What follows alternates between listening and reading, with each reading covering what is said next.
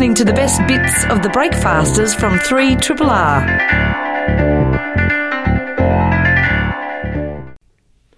You are listening to our first podcast back for 2018, the week 29th of January to the 2nd of February. It was very fun coming back this week. We talked, we had a lot of new 6:15 segments. If you're one of our early listeners, you might have caught them. Otherwise, you can listen back to one now called Trauma Tuesday, in which we discussed Jeff's fear of flying and I had an unfortunate incident at the supermarket. Yeah, trauma. It's not as heavy as it sounds. Yeah, no, it's a work in progress. Yeah. I also had a bit of a chat while I was away. Kath shaved her head. That was a surprise. Fun. And also Birdman, Sean the Birdman Dooley came in and chatted about his trip to New Zealand and the birdies that he saw over there. Yes, and I talked about my trip to Indonesia and how I went hunting down the Komodo dragons. I think he hunted them down. I did hunt them down. And we chatted to Sarah Krasnostein about her prize-winning book, The Trauma Cleaner. Beautiful book it is.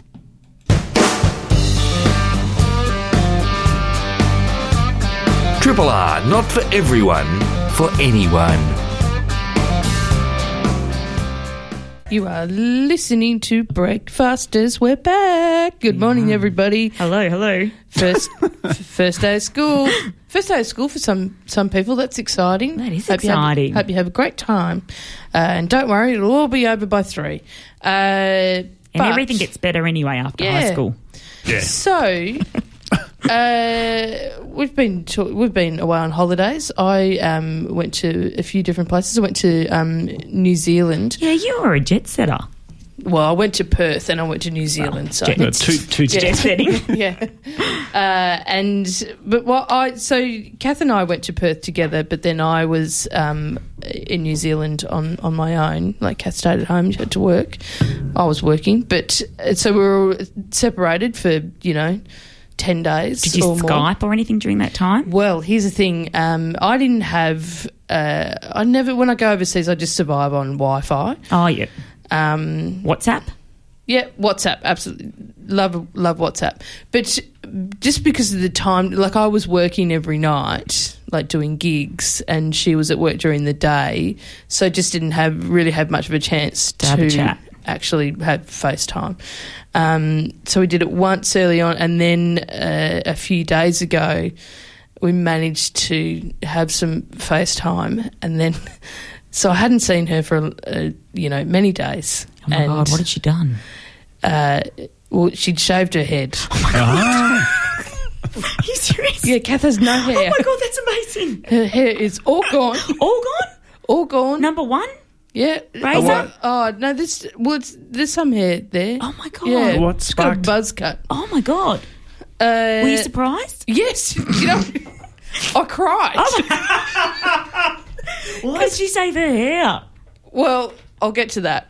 But the thing is, like, she found it very perplexing that I was so shocked by this buzz cut. Oh, my God. Because I'm perplexed by what Kath finds perplexing always, constantly. Did you think maybe you'd somehow got the wrong person? No, because I knew it was. I was just like, so it was a combination of like shock, and I hadn't seen her for a long time, and was like, oh, got very emotional and cried. And I was like, when did you do that? And she's like, what are you on? I sent you a photo.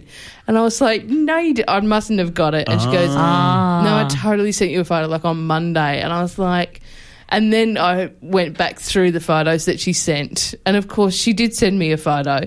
And I just thought it was here's a selfie of me just in case you missed it. So she was wearing headphones, though. And so it just distracted. It's very obvious when I look back at it now. Shaved head usually is. Yeah. But did you respond to that message? Yeah, I sent her a photo back of me. Oh, my God. Did she just think you were being really selfish? Or? No, she just went, oh, okay. Well, obviously, I think she just thought I didn't really mind that much.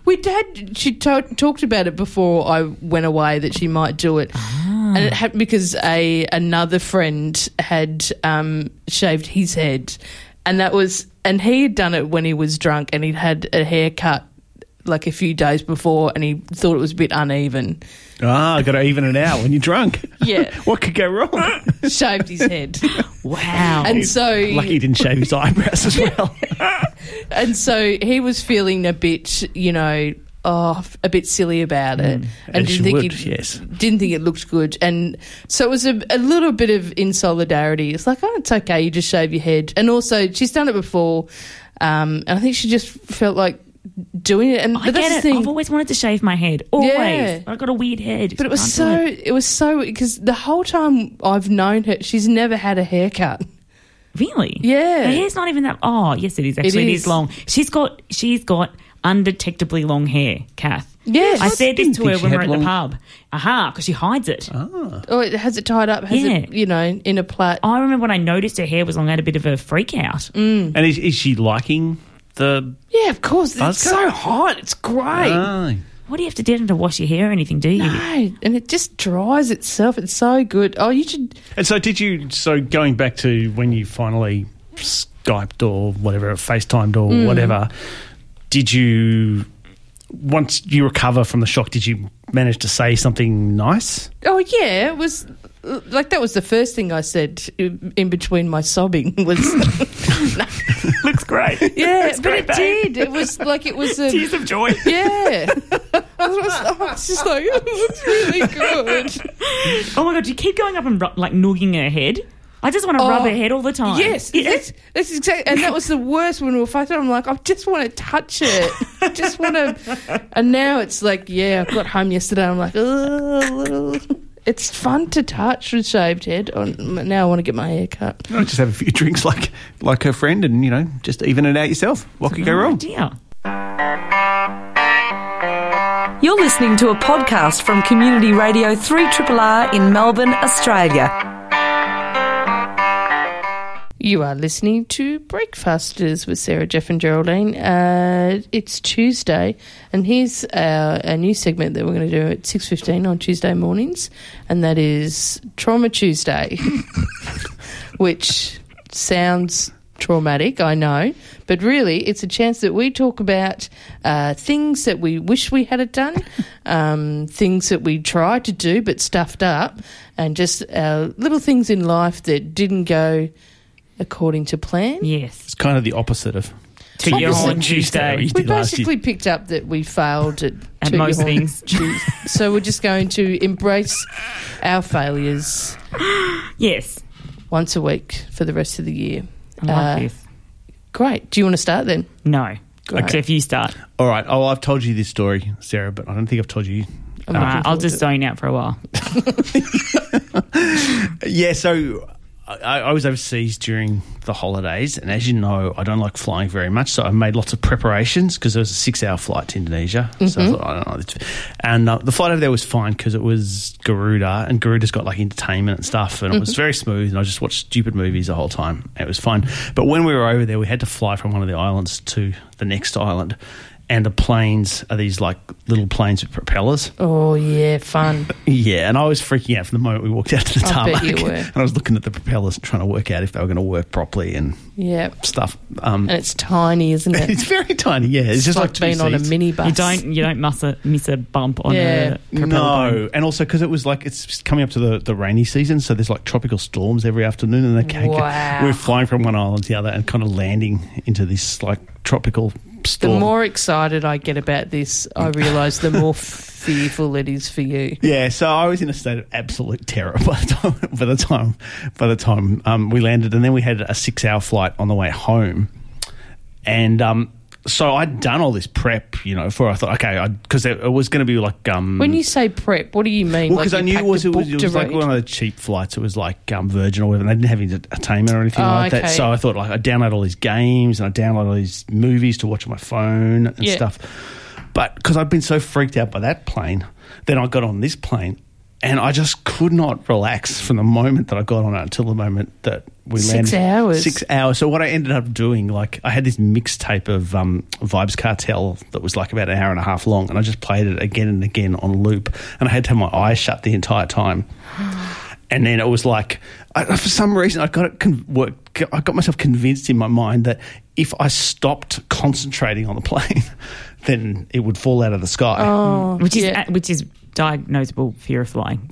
Yes. Yes. So literally that was kind of like a Tuesday trauma. But it was just like, they'd come to bring you food. And I go, leave me alone. I'm concentrating. Oh, wow. Is this getting worse? It is getting worse, yeah. It is getting worse. It was fine on the way there, but I think it was just the experience. I think it does get worse with age, isn't that right, with flying? I don't know, because I go down to Sydney all the time and it's usually not so bad. It's different though, because you've learnt to control the Sydney to Melbourne flight because you're used to it. Yeah, with my mind. Exactly. Yeah. Okay. Oh, Jeff. Well, that's a really big... That is genuinely quite traumatic. Put a bit of downer on the Tuesday traumas. It was fun and the flight was perfectly smooth. And it was perfect. It was a dreamliner. It was fine. But the flight over there, you were okay? Yeah, it was fine. Yeah. Because you were prepared? No, it was more just that we hadn't had that other... It's like something kind of triggered, confirms your fears. Yeah. So then you go, well, my fears have been confirmed. Valid and rational yes, fears exactly. all along, and I do have to keep the plane moving with my mind. With your mind. Wow. Oh, I'm really sorry that it's getting worse for you, and I hope you can do something about it. This is deep.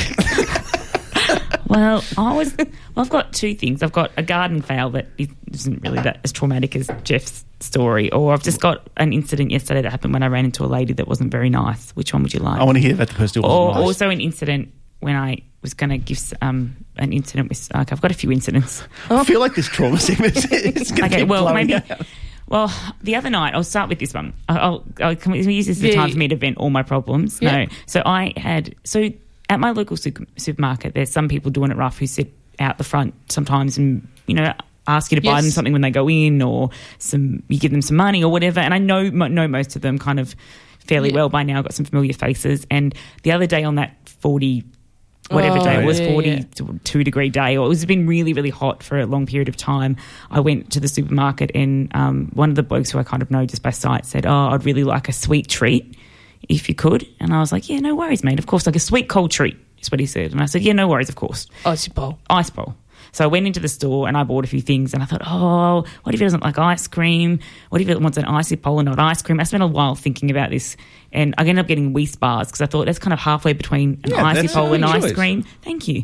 And I also got him a drink, just like a Powerade type thing as well, because I thought, we'd had a little bit of a chat about how hot it had been as well that day and he was a bit tired. And so then when I left and I bought my stuff, when I left I said, there you go, mate, and gave him his stuff. And then I was walking away and he called me back. He's like, no, I just wanted a Coca-Cola. Oh, well, say that, mate. And I was like, oh, no. And I was like, I'm sorry. And I didn't know what to do. And then he goes, no, don't worry about it. And just gives me my bag back and then kind of looks away from me. And I just thought I'd failed him so badly and I didn't know what to do. It was really... God, that's harsh, isn't it? Yeah, but I don't know. I just felt like such a... Don't be so cryptic about it, mate. You want a Coke, say Coke. I felt like a sweet cold treat. It's like he's giving you a riddle to solve. I know, yeah. But he was just so... He was just so disappointed. Was he under a bridge and you couldn't cross a bridge until you...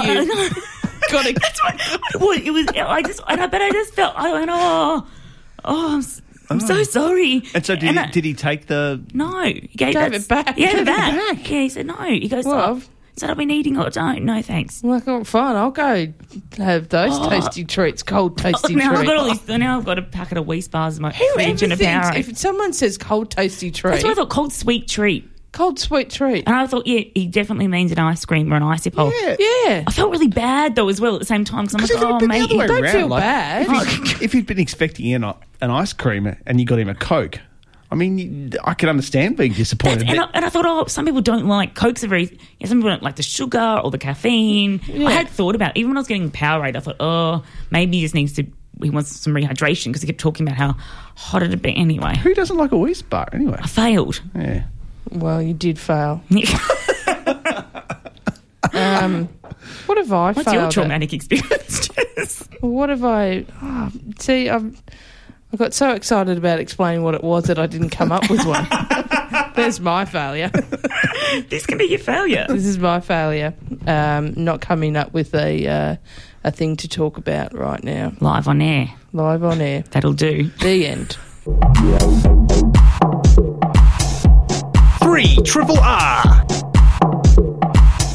You are listening to Breakfasters with Sarah, Jeff and Geraldine. We're back from our holidays. Good to be back. Thanks for all the nice messages. Yeah, you can text us on our text line. Yeah, so we haven't mentioned that all week. It's 0466981027 if you want to send us a text. But Jeff, you went to Indonesia, did you? I did, yes. To Flores. Is that how you pronounce it?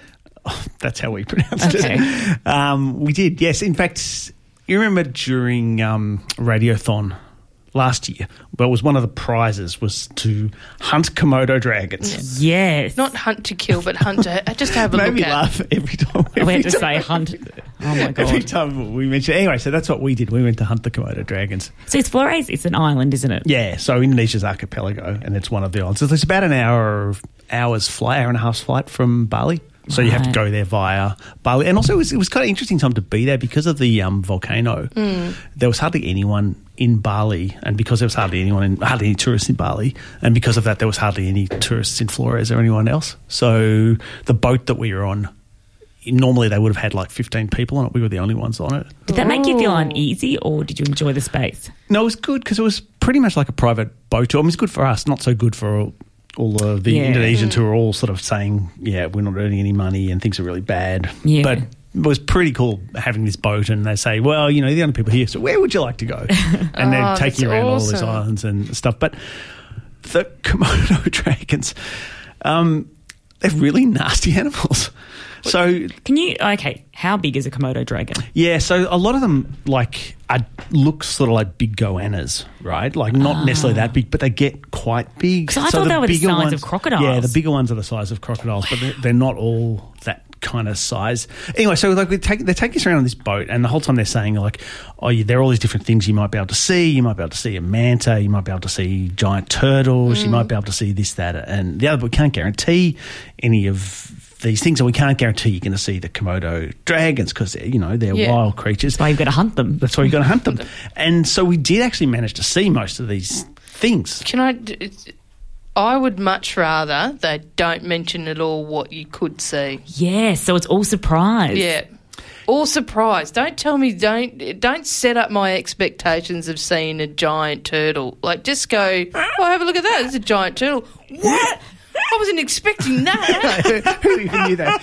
Yeah, well, that was like when we went to New Zealand with the expectation of seeing a whale and didn't see one the entire time. Exactly. But anyway, so the Komodo dragons are the last place you go to because there are all these different islands, and you go around on the boat to the different places and you look at all the stuff. And so they're on this place. One of the islands is called Rinca, where they're on there. And we kind of thought that because of the way they were talking about it, you would go around this island, you'd walk around, and you'd be looking for them. You know what I mean? Sure.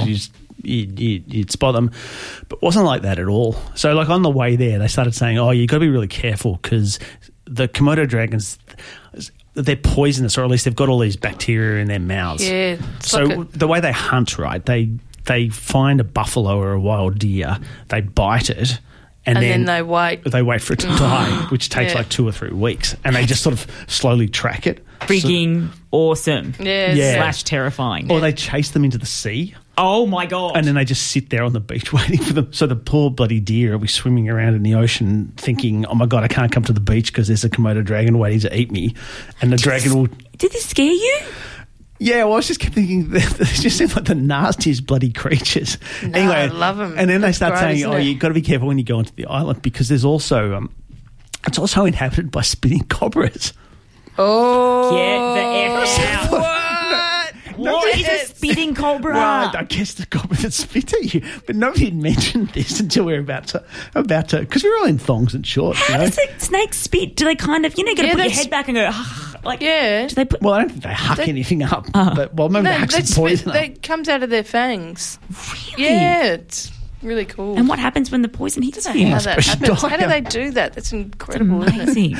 Yeah, anyway, so the boat gets to this Rinca island and we start walking along and there's and we think, okay, we've got to go looking on this trek to see the Komodo dragons. But in fact, you come around the corner and there are these like houses where all the guides live and they're all sitting underneath the house. Oh. Because what happens is like they get attracted by the food in the house. Whoa. So the houses are all on stilts. And there were like 15 or 16 of these Komodo dragons sitting underneath the house. And all the guys are sitting up there on the first story. And they've just got like a sort of gate to stop the Komodo dragons. Oh my God. Coming up the thing. It's just thinking, look, these things that, I don't know if they're deadly, but they seem to be like once you get bitten by it, if you're a human, you get bitten by them, you're in a whole lot of trouble. But nobody seemed the slightest bit concerned. I don't think you are. Did you have...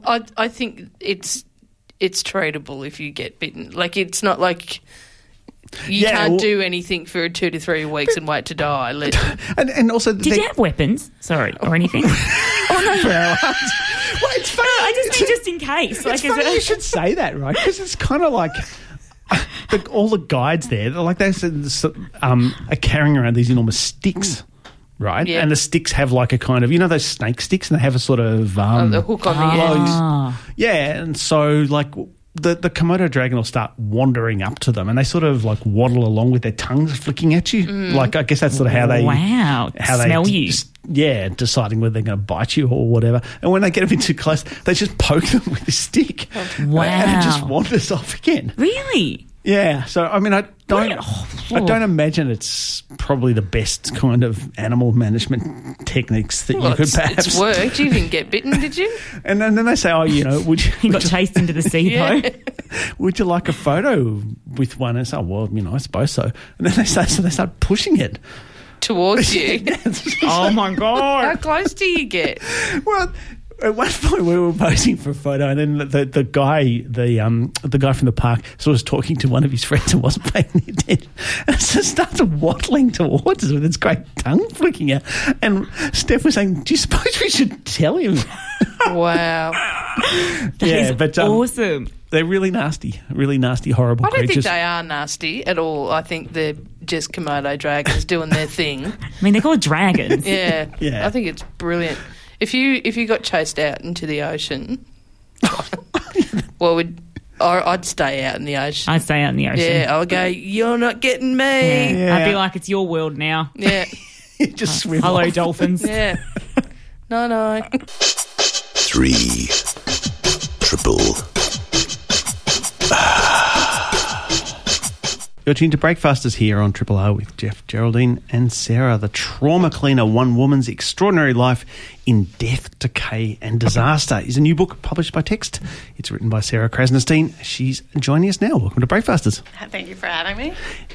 You say somewhere in this book that trauma cleaning is one of those jobs that most people don't know anything about, but it's kind of obvious that it exists once you think about it. So perhaps you can explain what trauma cleaning is and how you first became aware of it. Sure. So trauma cleaning covers a variety of different types of industrial cleans. It can be after, a crime scene or a suicide or any sort of, fire incident or police incident or corrections incident. It's the cleaners that come in after those types of dark unpleasantnesses to clean up so the rest of us don't have to see it in our daily business. But what I was surprised after learning that to learn is that it also extends to cleaning up a lot of living messes, living people. So domestic squalor, hoarders, things happening inside houses that you wouldn't think were there. And I came across it by meeting Sandra Pankhurst, who's the subject of my book. When I'm not writing, I'm a legal academic, and it was a conference for intellectually disabled offenders. So Sandra is a trauma cleaner, and part of her clientele would be corrections or the police department, the court system. And she'd come in, so, if a prison cell needs a clean or a divvy van needs a clean, she'd come in. And so she was in the business. She was in the lobby there touting her business to the criminal justice system stakeholders, and it was just fascinating to see it. Was it at that moment that you went, I think I might have to write a book about you? Like, pretty much. I mean, she is a very striking-looking woman, very beautiful. She was perfectly groomed, and she was sitting behind a card table that was kind of spread with her business brochures, which is, it's another day at the office for her, but she had this tiny table playing before and after shots of crime scene cleanups and hoarding cleanups, and the effect was just, like, Diane Arpa is my favorite photographer, and she said, the image doesn't, you don't choose the image chooses you. And when that happens, it's like being clobbered. And it was like I was clobbered. I just had to know more. You say in your introduction that by telling Sandra's story, you're engaged in trauma cleaning yourself in a way. Perhaps you could explain what you mean by that. Tell us something about the traumas that Sandra experienced in her life. Yeah, I mean, Sandra's the type of character that wouldn't really fly in fiction because you wouldn't believe that one person had kind of had these many experiences. She's lived so many different lives. And the effect of, those experiences, many of which were were traumatic, has meant that in remembering her life, she has memory loss. And so it was really cleaning up her story so that we could piece it together as a full narrative and kind of reclaim, reclaim all of it in all its glory. So in that sense, it was kind of helping her remember, filling in for her where she couldn't, and in that sense, giving her like a whole sense of self that she had kind of lacked up till now. Sandra's a trans woman, and yes. it's easy to forget just how difficult it was for earlier generations of non-gender conforming people. I mean, one of the really amazing, really sort of memorable parts of the book is when you describe the difficulty of someone of her generation experience, even just working out what you did if you were non-gender conforming, where you would find other people, how you would realise that there were other people like you. Can you tell us a little bit about what that was like? Yeah, absolutely. As she explained it to me, it was very much a case of having a feeling with no name for it. It wasn't like she just, forgot the word. It was like it never existed to begin with. So, she's at that time living as a straight 19-year-old man with a young wife and 2 kids, and just feeling different. She'll say, I didn't feel like a girl in a boy's body growing up, and I didn't feel as though I were a gay man. I just felt I was different. And then that shifts over time to her thinking, okay, maybe I am a gay man. And then going out, I think she was in the clubs in St Kilda, and then she realizes, hey, these people are living full-time in bodies that they were not assigned at birth. And she said it was like a light went off. So it was very much a case of feeling in the dark, kind of for the language and the community that weren't visible at all then, late 60s, early 70s Melbourne, until she kind of found those who were her people. The book is called The Trauma Cleaner, and obviously trauma is a major theme of it. How did you go about convincing her to tell you about these fairly awful experiences, as a victim of violence, a sex worker, all the experiences that she went through? Did you feel much of a responsibility about telling that story? Oh, absolutely. I feel great responsibility kind of as the custodian of that narrative.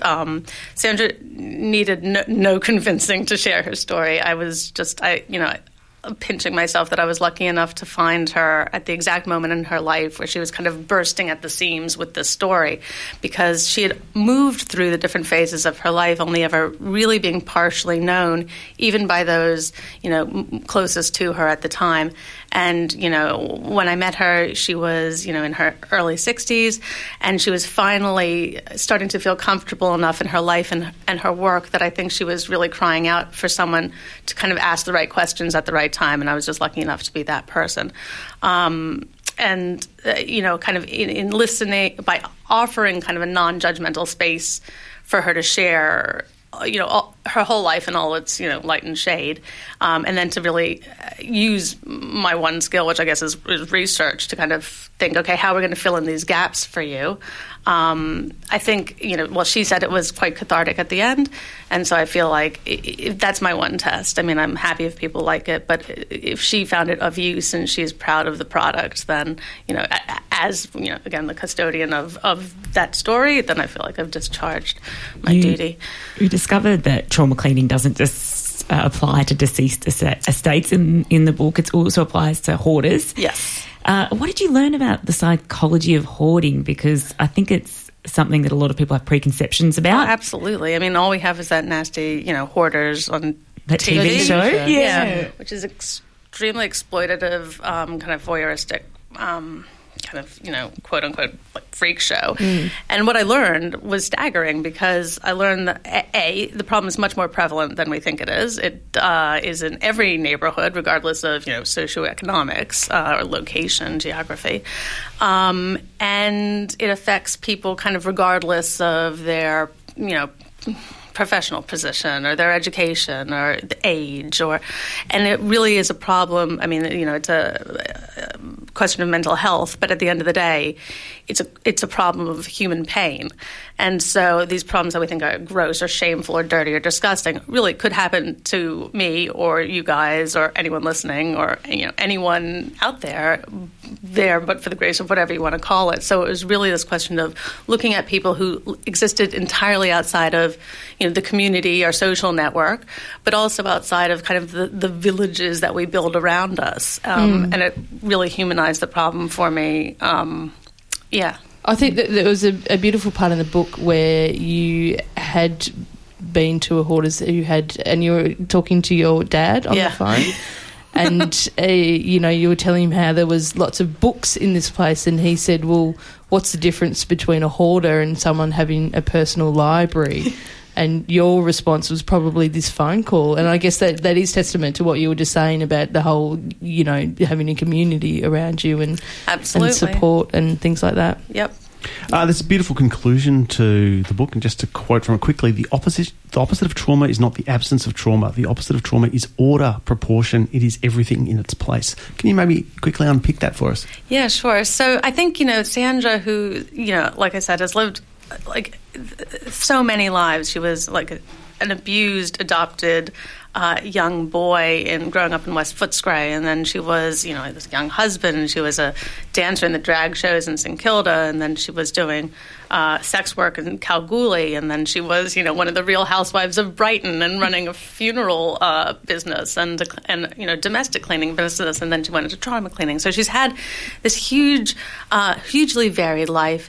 She's been the victim of extreme cruelty and violence, and yet when she walks in to help many of these living victims who've undergone similarly traumatic experiences, I was always wondering, well, what's the difference between Sandra, who is a trauma survivor, and these people who, are also trauma survivors, and why is she the one here cleaning up after them?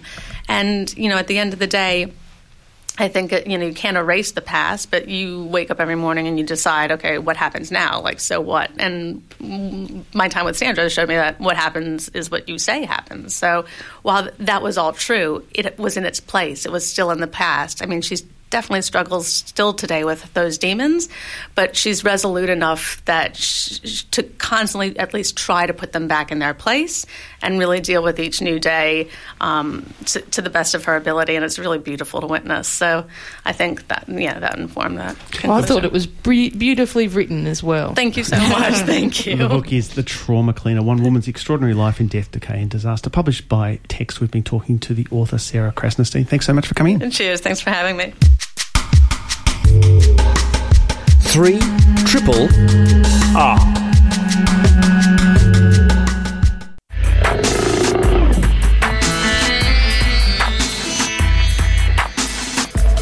It's the first feature creatures for 2018. Who better to do it with than Sean the Birdman? How are you going, Sean? I am very well, very well. Oh. Delighted to see you all. It's thanks for having me back. It's nice to have you back. I was waiting by the phone at the end of last year. Please, are they going to ring? You can't. There's no show without birds. And what's been happening in the world of birds? Well, I just listening to your 7:45 talk break, I thought I would continue the New Zealand theme because I was over in New Zealand last week and had quite a nice summer of birds, and brilliantly capped off with a birding trip to New Zealand where I finally saw the legendary kiwi. Did you? Which was kind of, I was over there. I'd been to New Zealand a couple of times, only for a few days each time. What part? What part of New Zealand? I was in basically within a few hours of Auckland for so north and south of Auckland for a few days, and but I'd never connected with a kiwi, and being the hardcore, hard-hearted, it's all You're about the numbers Birdman. twitcher. Yeah. It's, thinking, it's just another tick in the list. But I have to say there is something kind of magical about those stupid-looking birds that it's one of those sightings that you sometimes come across a bird and it gets better. Like, it's always exciting when you see a new bird. If you're a bird watcher, it's, really great. But this is one of those birds that it gets better in hindsight, because you're thinking, I can't believe that I actually saw this amazing creature, this anomalous, weird-ass bird that really makes you kind of inspired about how cool nature can be. And yeah, the kiwi is quite the weird thing about it is they're really rare because they're like most New Zealand birds. Now, New Zealand is a particularly special place for birds. It's like sort of the land of the birds because it hived off from Gondwana land I think it was about 70 million years ago, and mammals never reached New Zealand apart from like seals and a few bats that flew over there. So it was basically, in essence, it was this island arc of birds, and birds, there were no real reptile predators either. So the birds just occupied everything. They sort of, it was a glimpse back to what life was like before the mammals took over the planet. Bloody mammals ruined Bloody mammals, exactly. And so you had these incredible birds, but that had tens of millions of years of isolation to diversify and fill every niche. And one of them was the kiwis, which sort of kind of, ground dwelling. They've lost the power of flight, and they don't feel like a bird when you do see them. We were in this area north of Auckland, and this was a wild population of kiwis. There's a lot that have been, like most New Zealand birds, when mammals did arrive in the form of humans and the mammals they brought with them, including when the Maori arrived, they brought dogs and pigs and the Pacific rat, and that took a huge toll on bird life. And so by the time the Europeans arrived about 600-700 years later, a whole lot of birds had disappeared, like the moas, which were the largest birds ever. They were enormous, weren't they? Yeah, they were like sort of over 2 metres tall, like sort of emus on steroids there. And even better, there was an eagle, which is its closest relative is the little eagle in Australia, which you would expect the little eagle is an eagle, but that's not very big. The one in New Zealand grew larger and larger to hunt moa, and it was kind of like a mythical rock, kind of, like this something you'd get out of ancient Greek tales. This bird was like, had a wingspan of 3 metres or something, and was known to, like, the Maori have stories of it taking children. It was this eagle that was designed to hunt down. Terrifying. Yeah, like 9-foot birds. So you can imagine how big the eagle was. But they were all gone by the time the Europeans arrived. But then the Europeans brought different types of rats, mice, cats. They introduced hedgehogs, ferrets, all sorts of stoats. Why would you introduce hedgehogs? I think they got there and all the birds disappeared. So they brought in stuff to eat the insects and eat. Because there was no biological control from the birds, they had to bring in stuff to eat the pests, and then also bring in stuff like they brought stoats in to eat the rats and mice that they'd already brought in. It was a bit like this insane the old lady who swallowed a fly. I'm surprised they just didn't. In the end, it's not sort of rampant with lions and things. But the Kiwis sort of managed to hang on because they were a bit big, too big for the rats to completely wipe out. How big's a kiwi? Out of interest? The surprise, there's about 5 species now, and there's sort of the 2 biggest ones are the northern brown and the great spotted, and they're about 50, 60 centimetres tall. So about 2 foot almost. That's a lot bigger than I thought they would be. Yeah. You and this is the surprising thing. I knew what to expect, and we were out spotlighting in a forest north of Auckland. Because they're nocturnal, aren't they? And they're totally nocturnal, and they live in burrows, and they're just such anomalous creatures. Like they've got these long bills, and the bird we saw was a female, which is the bigger one. It's this incredibly long bill, really sensitive, and they sort of snuffle out for worms under in the dirt in the undergrowth, and they actually have their nostrils on the end of the bill.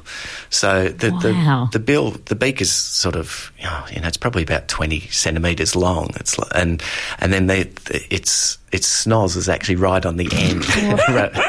And we sort of were walking through this forest at night, and there's a boardwalk there, and we're on the boardwalk, and you suddenly hear this sort of shuffling in the undergrowth, and we're thinking, we'd heard one call. They got this really weird call, these really loud sort of shrieks and trills like and what? things. Sort of like... It's really cool. Wow, Lloyd love that. And we're hearing these go off up in the hill sort of thing. Didn't think we'd see one. Hear this shuffling. We think, what could this be? It's hedgehog. probably a hedgehog. The first time I was in New Zealand, something ran across the road. It's got to be a kiwi, and it was a hedgehog. And then anyway, this shape comes into view, and they're such a weird shape for a bird because they've got this big fat ass that they sort of just thing, and then it gets its head down into the undergrowth, and its backside is facing us, kind of twerking at us. Oh, wow. And then it sticks up, and it just looks so out of proportion with this long bill, and because its legs are right at the back of it, and it sort of has no wings, so it's this kind of big. I was going to say butterball, but it's a big sort of in the half light, like we were using a red filter over the torch, so we didn't damage its eyes. And so in that sort of weird reddish light, it kind of looked like a giant rum ball. Oh, yeah. Like a chocolate rum ball that was just shuffling along. And then it just didn't care about us. And this is one of the problems for New Zealand birds. They weren't built to clock the fact that mammals would try and kill them. So even today, they generally, even though kiwis are very hard to see, it's just more that they're out at night and things. So this thing probably used to a few tourists in this area. We're on the boardwalk. It walked right up to where we're on the boardwalk, walked literally under our feet, and then came out the other side. So we were within sort of touching distance. And it was one of those things where I was reminded that, why I got into birds when in the first place when I was a kid, because having that connection with such magical creatures, like creatures that you just can't conceive, like they feel like they were made up by some trippy kind of sort of stoner just doodling and going, imagine this, like it's a bird, right, but it's got no wings. Wow. And it just looks like it's like a coconut rum ball just going through the forest, rolling along. It's eating worms, man. And like it's got its nose. The idea of like 420, God's like, all right, let's have a smoke and see what we can come up with. And it's the good thing in New Zealand is that, well, it's kind of the bird extinction capital of the world, because between the Maori settlement and then the European settlement, so many of their birds went extinct very quickly. But a few remnant birds, including some of the kiwis, survived on these offshore islands. And luckily, like even in the one species was in 1912, somebody said, these kiwis are getting killed. There's an island out there with no predators. Let's put them on that island. So this species, the little spotted kiwi, kept breeding on that island, and it was sort of saved only because somebody 100 years ago thought to do that. Oh, wow. And then, but from the 60s onwards, there's been a concerted campaign to protect what was left, because things were just still becoming extinct. Like rats were getting onto the last islands for certain birds, and they were just being wiped out instantly. And people were seeing that like 50 years ago, extinction before their eyes. And so there's been a huge community and government sort of work over the years, and it's still, governments often defund things and they're not perfect, but it's amazing in New Zealand, this totally different attitude to wildlife, because they almost lost everything. And so now what's happening in places around Auckland where I was going is they're not just putting birds onto islands where there's predators.